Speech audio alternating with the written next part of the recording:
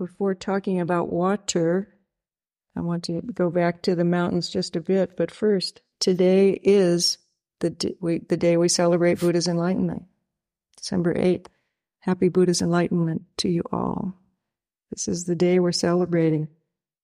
And Dogen Zenji is always celebrating this. So this is all Soto Zen. It's all about Buddha's enlightenment all the time. All of us, all the time. And in this sutra, going back to the mountains part, on page 4, Mary Carol read this yesterday too. It starts, East Mountains walking in the water. The great master Yun Men has said, the East Mountain moves over the water. So basically, this writing that we're reading, you could say, is an elaboration of that one statement, the East Mountain moves over the water. And when did that statement happen? It happened when a monk practitioner went up to the great teacher Yun Men and said, where do all the Buddhas come from? Where does the Buddha's enlightenment come from? So, what is the place where all Buddhas attain complete liberation? That's one of the translations of it, one of the ways of phrasing that statement. Where do the Buddhas get enlightened? And Master Yun Men responded, East Mountain walks on the water. So this monk, any one of us, is always asking, whether we kind of know it or not, where do I attain enlightenment? Where do I wake up? What is it the Buddha, what was Gautama Buddha doing? Where was that Buddha when that Buddha woke up? Where will I wake up? And Yun Men said, East Mountain walks on the water. And to give these old teachers the respect that they're due, he meant that to be really helpful. It was advice on this question of where will I wake up? East Mountain moves on the water. It's meant to be medicine for you. So it's the place where each of us all the time wakes up, the place where East Mountain moves on the water. So it kind of appears opaque, but it is meant to put us right in our life at this moment. It's not meant to say East Mountain over there to the east walks on the water. It's East Mountain walks on the water. It's East Mountain walks on the water. East Mountain walks on the water. That's what he was trying to say. He's trying to push that questioner back into the moment. And not even trying. It's just the response was in the moment, to the moment. So he didn't plan. The next time somebody asks me where Buddhas are enlightened, I think the good answer would be East Mountain moves on the water. He didn't plan. There's no planning in this. It's a sincere student says, what is the place of the Buddha's enlightenment? East Mountain moves on the water. So we are practicing like mountains here and now, as we have been thinking about over the last couple of days. We've also been practicing like trees. Have all of you visited your tree that we selected? I know some of you have. We picked a tree on the first day to relate to, so you can pick a tree. Have you all visited your tree? One time? Have you visited your tree? East Mountain moves on the water.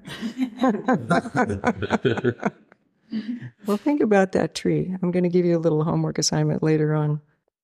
So water.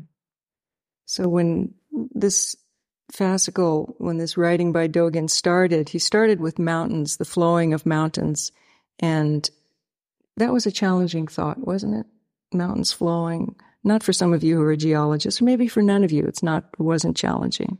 Flowing mountains. It just sounded like, okay, teaching. But it really was meant to challenge us a bit, to put us back into our mind and our concerns and our doubts. It's easy to skip over these things as merely poetry, but they are meant to make us work. They are meant to feed our minds and make it do some exercise. And then after that preparation of the flowing of the mountains, then we get to the flowing of the waters, and hopefully the mind is just a little bit attuned to be ready for something different. So it's been thinking about flowing mountains, and now maybe it isn't going to get lazy and just think, okay, flowing water. It's what does he mean, flowing? What does it mean, water? So again, the challenge of thinking about flowing mountains and some of those early poetic phrases was our desire to understand can become a blockade to just hearing the words, East Mountain moves on the water. And the same thing can happen on the other side with flowing water.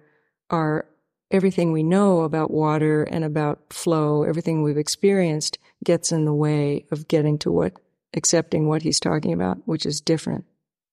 So views of water from different perspectives is what's going on here. And he knows that when Yun Min said it, East Mountain flows on the water, there's a huge background of teachings about water and perspectives of water in Buddhist teaching. So not only do old Buddhist teachers use the material at hand, it's interesting, can you imagine? Yun Min talking to some monk in China, and he was a great teacher, so probably there are a whole bunch of people in the room, and usually in China, the floor is stone, and usually they would have on little slippers, and it's pretty open, so they would be seeing outdoors, they would be seeing through the pillars, they could see the landscape, and again, they're standing up, hearing this teaching, and maybe Yun Min was looking at the person who asked and looking right through. Maybe he saw East Mountain. Hard to know. I don't think it was like a random thought. It was something in the present. And to this day, people who do koan work have to solve this koan. It's a koan given to you to solve. A monk asked Yun Min, what is the place of all the Buddhas' enlightenment? All the Buddhas. And Yun Min said, East Mountain moves on the water. You have to solve that koan. All the Buddhas. And now in Mahayana, we're a little bit accustomed to hearing, as Mary Carroll said, I think you said this on Sunday, Buddhas of old were as the same as we. We in the future shall be Buddhas and ancestors, in that beautiful Dharma talk last Sunday, preparing for this sesshin. So that's Dogen Zenji's, again, poetic gift to us of what Soto Zen is all about. We're all like Buddhas used to be before they woke up. Or maybe this is like they are when they're awake. And when Buddha was talking about it, he knew he wasn't the only Buddha. There were Buddhas before him. Dipankara was the Buddha long ago who predicted Shakyamuni's enlightenment. Buddhas before that, Buddhas in all the realms. So there wasn't a lot of ego gratification in waking up to be a Buddha for him. It's just something that we're supposed to do. We have to do. But the perspectives that he talks about are also part of the old teaching. So when you look at water, this is an old Vijnana Vada teaching of the four views of water. Gods, in the God realm, see water as jewels. Humans see it as water. Hungry ghosts as blood, or it says in here as fire and pus. And fish see it as a dwelling. Then he goes beyond. It isn't just about how humans or gods see water. It is also about how water sees water, how water practices and verifies water. There is the study of water, telling of water.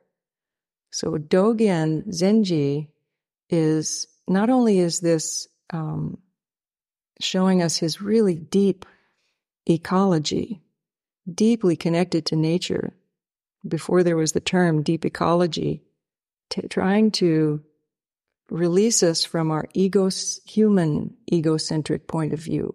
We see what we see. So it isn't just about us widening and in wisening our perspectives and understanding that every different person has a different perspective and that we get to inhabit it. It's also about the perspective of water, the perspective of bamboo, the perspective of trees. There's a beautiful poem by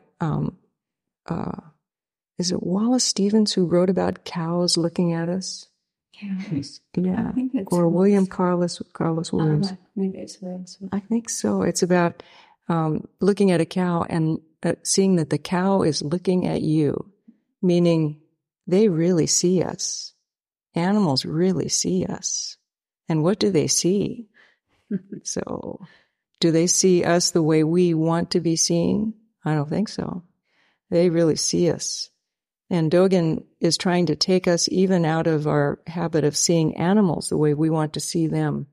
Nights 1 and 2 of our sesshin, we heard packs of coyotes, families of coyotes, really loud, screaming, howling, setting up a chatter. And Cipriano and I talked about it a little bit. He said, "Are those wild animals?" Those are really wild animals. He said, "Are they?" I think he said, maybe, "Are they dangerous?" Or yes, they are dangerous. And you can watch. I watch a kind of romanticizing coyotes. Oh, the coyotes! I really like them. Let's let them run around. And I do still feel that. I don't feel like we have the right to take over coyote territory, but they're really dangerous animals. And that's what nature is. Nature is out there killing and eating and cannibalizing and rotting and stealing food from each other. And it's really dark. And Dogen also wants us to see it from that perspective. It's really easy in the 6 realms of humans, gods, fighting titans, hungry ghosts, animals, and hell realms.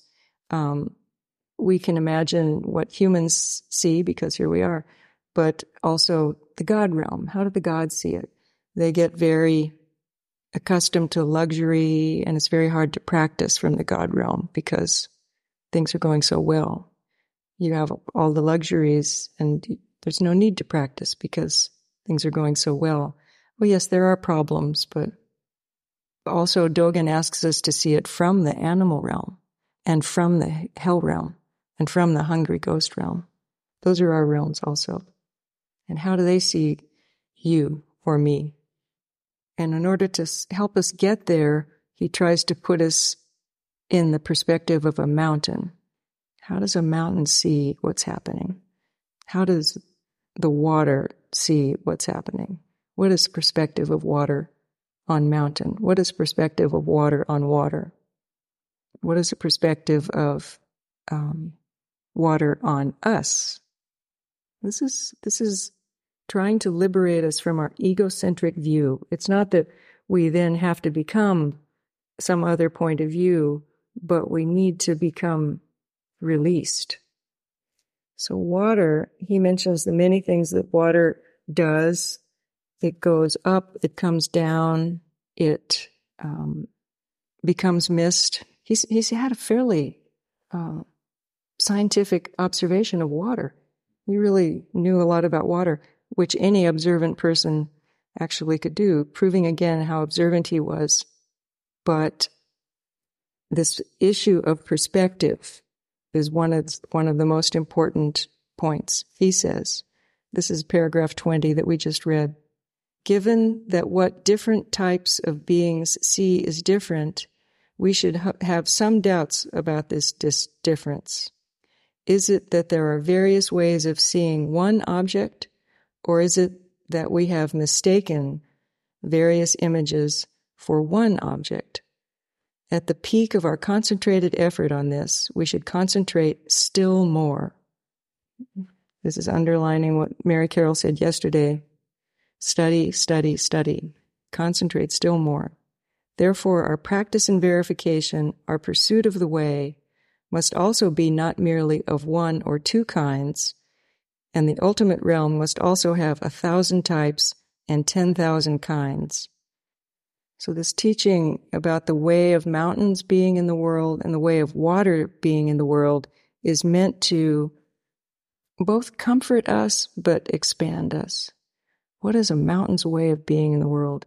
What kind of acceptance does a mountain have in the world? What kind of flexibility does water have in the world? One time I was at Zen Mountain Monastery, where some of you have been, for a conference on Dogen Zenji. It was a long time ago.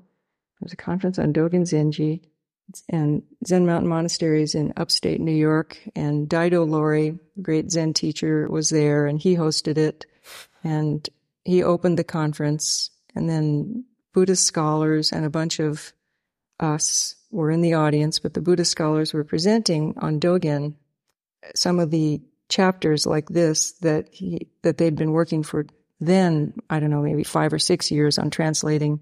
Now it's been 25 years, and it's finally been published, and it's incredible, the amount of detail and work and beauty that's gone into it. So there we were, Zen Mountain Monastery, in this tent outside. It was really cold, I now recall. We're sitting in this tent, and scholars are making presentations. It's fantastic. And one scholar, Paula Arai, got up and made a presentation. I don't remember what her presentation was. I'm sure it was fantastic. But then she opened it up to questions, and a teacher at Zen Mountain Monastery got up to ask a question. And she said, and she was a very senior, like the second most senior person at Zen Mountain Monastery, and she said, "This is all well and good, but what does it do about the discrimination and oppression in the world?" One of those sort of, you would think it sort of would take the conference by surprise or something. Paula Arai said, "Be like water." And the senior person said, "That just won't do. You know, we really have to do something about this. You can't tell me," and she was a woman, "you can't tell me to be flexible and go with the flow.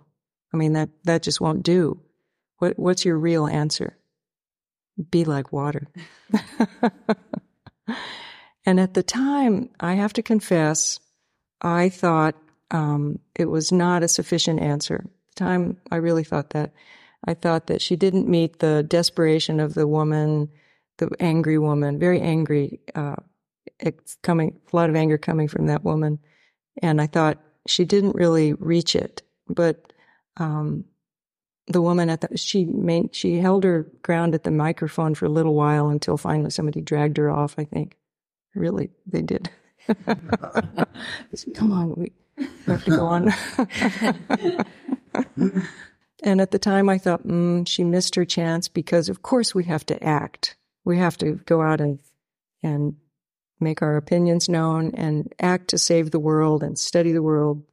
And of course that's also true. But now I see the incredible wisdom of that answer. I see the real wisdom of it.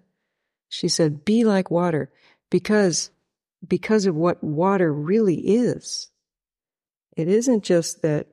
So it's that idea of water that blocks our understanding of this teaching. Just like our lack of understanding of a flowing mountain blocked that. My ideas of water at the time blocked my understanding of what she was saying, that Dogen was saying. So water isn't just this weak, receptive. He says water can be like milk. It isn't just weak and receptive and gentle and takes a lower level, which is what I kind of think I thought she was saying at the time. I thought, okay. But water is strong, and water not just descends like rain, but water moves in tidal vortices of incredible power. Water freezes up and can carve through rock. Water made Yosemite. Water and tiny little bits of water just continually going down canyons make the Grand Canyon. So the power of water is really key in understanding. Water changes everything. So be like water. I thought that was really good. And it takes it out of the realm of time. It takes it into a different realm for us. So mountains, another thing that's different between these two creatures, mountains and waters. Mountains, they do flow, but it's not as visible to our human eye as water. So Mountains just stay there, but water moves. And therefore, water meets everything. Everything comes to the mountain, but water goes to everything. And everything it meets completely. It has to meet it. And then it may flow around it, may flow over it, it may freeze next to it, but it meets it completely. There aren't problems for water. There are just things that it meets and then interacts with. And in my life, in our lives, that's what we're being asked to do. Meet everything completely. Flow around it. Learn how to surf. Be drowned by it. One time at some ceremony with Sojin Mel Weitzman, the former abbot of Berkeley Zen Center, who's now in heaven somewhere.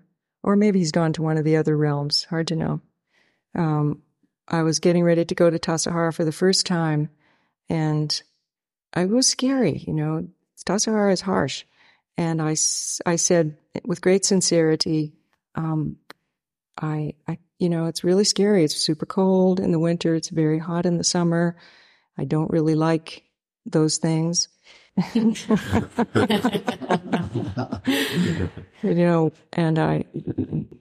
I'm afraid I might die. And he said, just drown. I said, thank you very much. And it comes to me from time to time because just drown in this experience of our world. Just drown in this complication that's happening at that moment. There is fighting and there is struggling, but this teaching is about something else. In the perspective of fish, water is a dwelling, but water itself has no abode. It is not separate from all things. It is not a subject. Mountains are not subjects. Mountains are part of the vast crust of the earth. They are not separate. So we are being invited, in Sesshin also, but in these writings, to imagine what it's like not to be the subject of the experience, not to be the one who is in the center of the universe. Just for a time being, be the mountain, be the water. And Dogen in this fascicle says, the Buddha has said, all things are ultimately liberated. They have no abode. All things are ultimately liberated. They have no abode. You have a feeling for that? They have no abode. Another way you could say, I think, he doesn't say this, but it resonates with me. All things are ultimately liberated. They flow. They have no abode. So today, speaking of things that have an abode, your assignment for sometime later today is to visit your tree. Okay? Do you have a tree? Okay. Can you all do that? Will you visit your tree? Okay. Will you visit your tree? Peaceful forest? We'll visit you.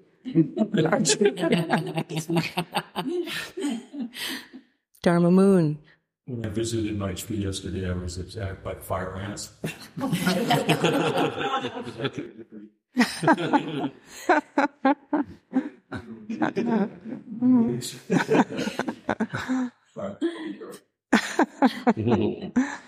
You don't have to go right next to it. Or was it on the way to the tree? It's up there. Not far from your tent. Oh. Yeah. Royce is friends with fire ants. He'll take care of them for you. Yeah. But yes, you can also pick you can pick several trees. Have several trees. Have a grove and include peaceful forest in your grove. So we have tonight and then all day tomorrow. And then we have another day to do this incredible sesshin. And all of you are already acting much different. You may not notice it, but your friends are noticing it. And so the opening and the relaxation that happens in sesshin, it's like we're fish. We're dwelling in our it doesn't look like we're in a separate place. This is our home, this kind of samadhi state that we're in. We don't really realize it, but it's really happening.